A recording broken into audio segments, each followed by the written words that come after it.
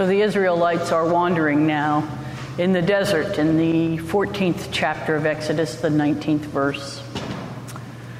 The angel of God who was going before the Israelite army moved and went behind them, and a pillar of cloud moved from in front of them and took its place behind them. And it came between the army of Egypt and the army of Israel.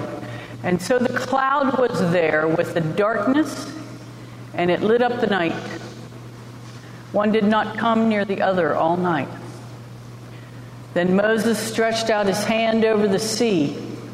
The Lord drove back the sea and took a strong east wind all night, and it turned the sea into dry land, and the waters were divided. And the Israelites went into the sea on dry ground, the waters forming a wall for them on their right and on their left. The Egyptians pursued and went into the sea after them, all of Pharaoh's horses and chariots and chariot drivers. And at the morning, watched the Lord in the pillar of fire and cloud, looked down upon the Egyptian army and threw the Egyptian army into panic. He clogged their chariot wheels so that they turned with difficulty. The Egyptians said, "Let us flee from the Israelites, for the Lord is fighting for them against Egypt." Then the Lord said to Moses, "Stretch out your hand over the sea, so that the water may come back upon the Egyptians, upon their chariots and their chariot drivers." So Moses stretched out his hand, and at dawn the sea returned to its normal depth. As the Egyptians fled before it, the Lord tossed the Egyptians into the sea. The waters returned and covered the chariots and the chariot drivers and the entire army of Pharaoh that had followed them into the sea. Not one of them remained. But the Israelites walked on dry ground through the sea, the waters forming a wall for them on their right and on their left. Thus the Lord saved Israel that day from the Egyptians, and Israel saw the Egyptians dead on the seashore. Israel saw the great work that the Lord did against the Egyptians. So the people feared the Lord and believed in the Lord and in his servant Moses.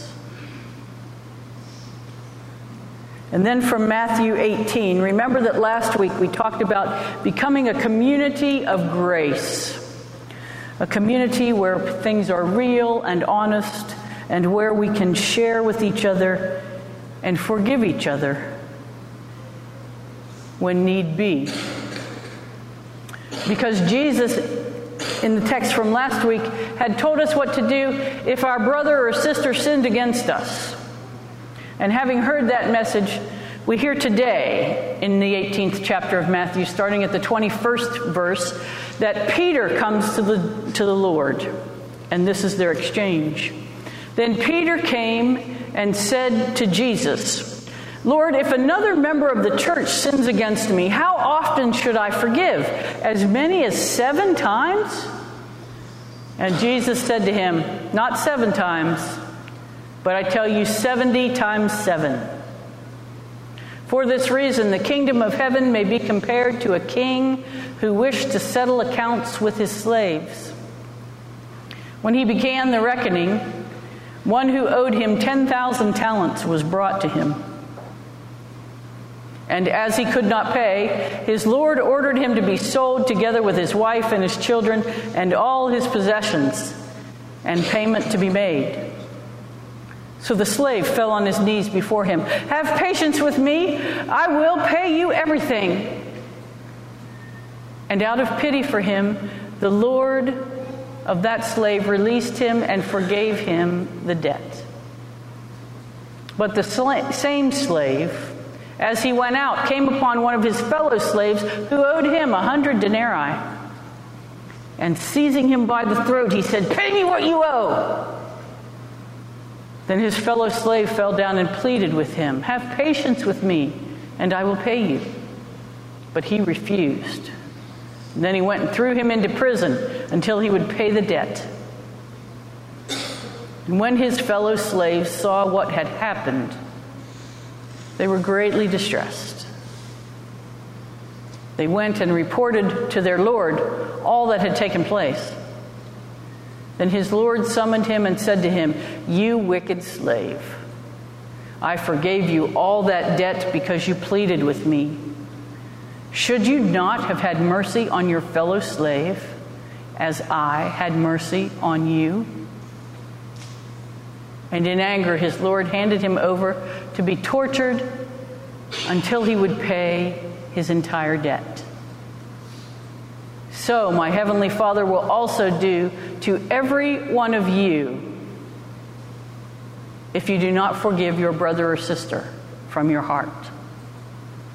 Friends, this is the word of the Lord. Thanks be to God.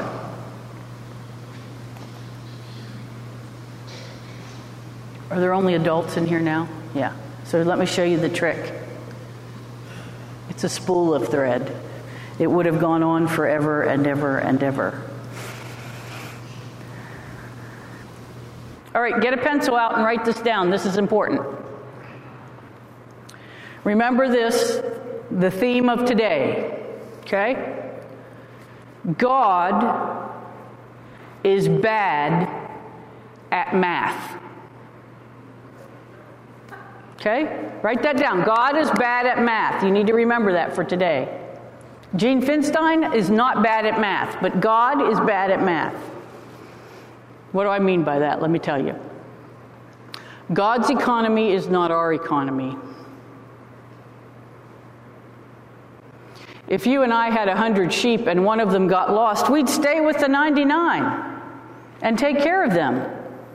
But Jesus says, no, go after the one. And when Jesus is talking about that one as a sinner in need of forgiveness, part of us still kind of goes, nope, I'd rather be over here with the forgiven. But Jesus says, no, go after that one unforgiven sinner. That math doesn't work. God is bad at math. Of course, unless you're that one who needs to be rescued, and then maybe the equation changes. Maybe you become a little more thoughtful about the math.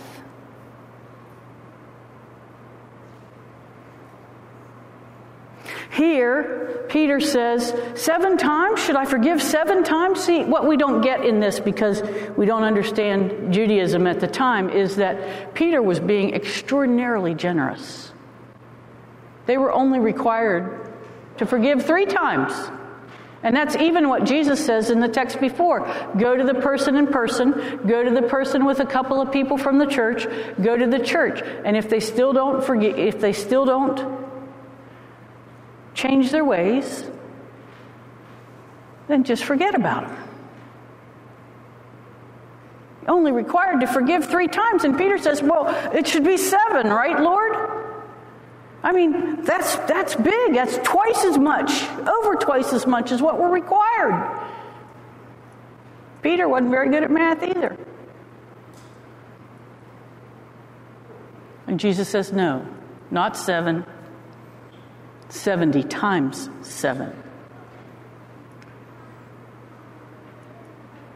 Not twice as much, but 10 times as much. If you take Jesus literally, although I have to tell you it's a much debated thing about this text, about whether or not Jesus really meant 70 times 7 literally, or if he was using that as the biggest number he could come up with to show forgiveness never ends. It's like a string on a spool of thread. It just keeps going and going and going and going.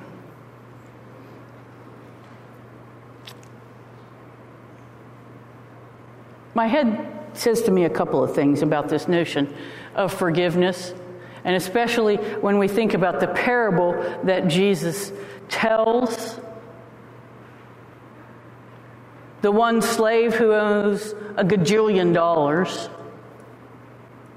gets forgiven by the master, and yet he won't forgive a fellow slave even a tiny bit of that much.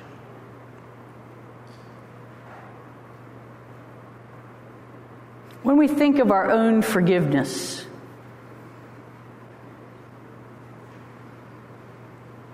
I think it's true we do that.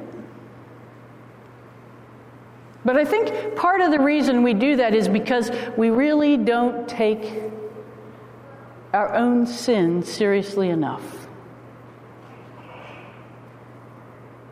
I mean, I'm not that bad. I'm not. I've never killed anybody.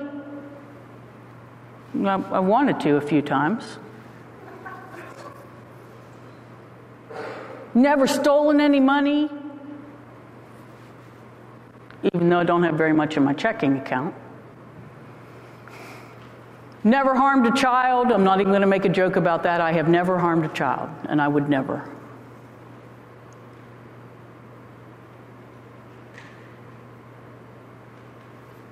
Lots of those God's big 10, you know. I've never done.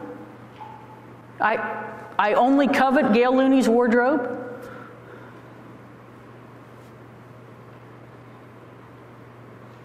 What else?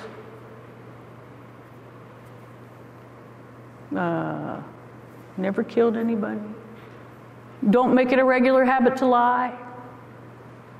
You know, I'm pretty good.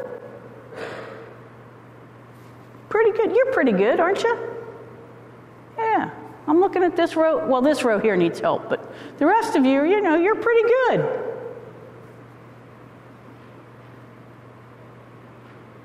I don't think we take our sin seriously enough.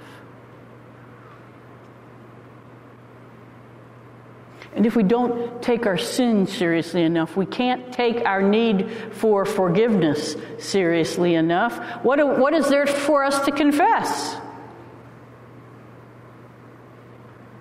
The joke in liturgical studies about the time of confession in the worship service used to be, it's the time when we confess all the sins the pastor has that none of us know anything about. Because the pastor was writing the prayer. That's not what that is. But see, if you think you're basically good and you don't really sin or sin that much, then what do you need to be forgiven for, really? And as I once said, a friend of mine who wasn't sure that religion was her thing, what do you need Jesus for even? At that point. And if I'm not so bad, and if I don't really need all that much forgiveness,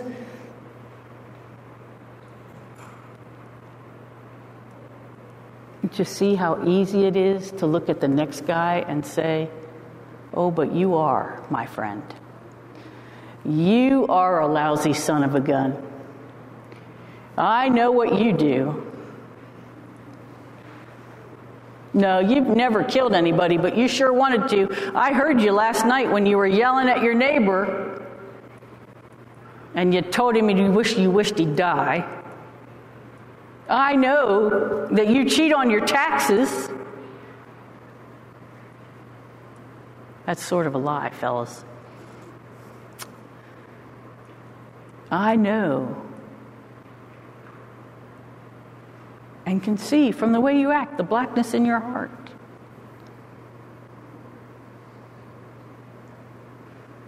And it becomes very easy to become like that forgiven slave who says, oh, you wicked person, you deserve all the torment you can get. And it all stems back to the fact that we just don't take sin that seriously. If you don't take sin seriously, you can't take forgiveness seriously. If you don't take forgiveness seriously, oh my, the love of God you are missing. Because it keeps coming. and coming and coming and coming. And every time you see the love of God move in your life, it is mesmerizing.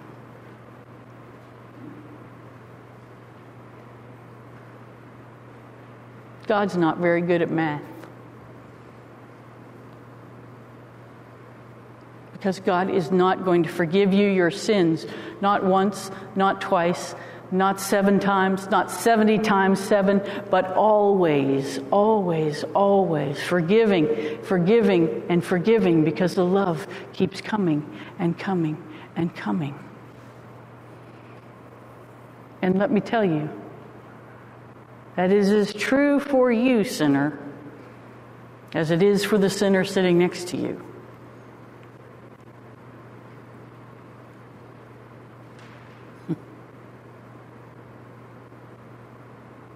We have to be careful about who we look down on. Because ultimately we're all equal in the eyes of God. We're all sinners in need of forgiveness. And thanks be to God that Jesus Christ has brought about a way for us to find that forgiveness. Well, see, friends, here's the part of the story I haven't told you. If you know that God's love will continue to come to you and come to you and come to you and come to you, you can have confidence to look at yourself deeply enough and take your sin seriously so that you can take your forgiveness seriously. And so the love of God will mesmerize you in ways you have never known before. Thanks be to God, who is not good at math, for our sakes. Amen.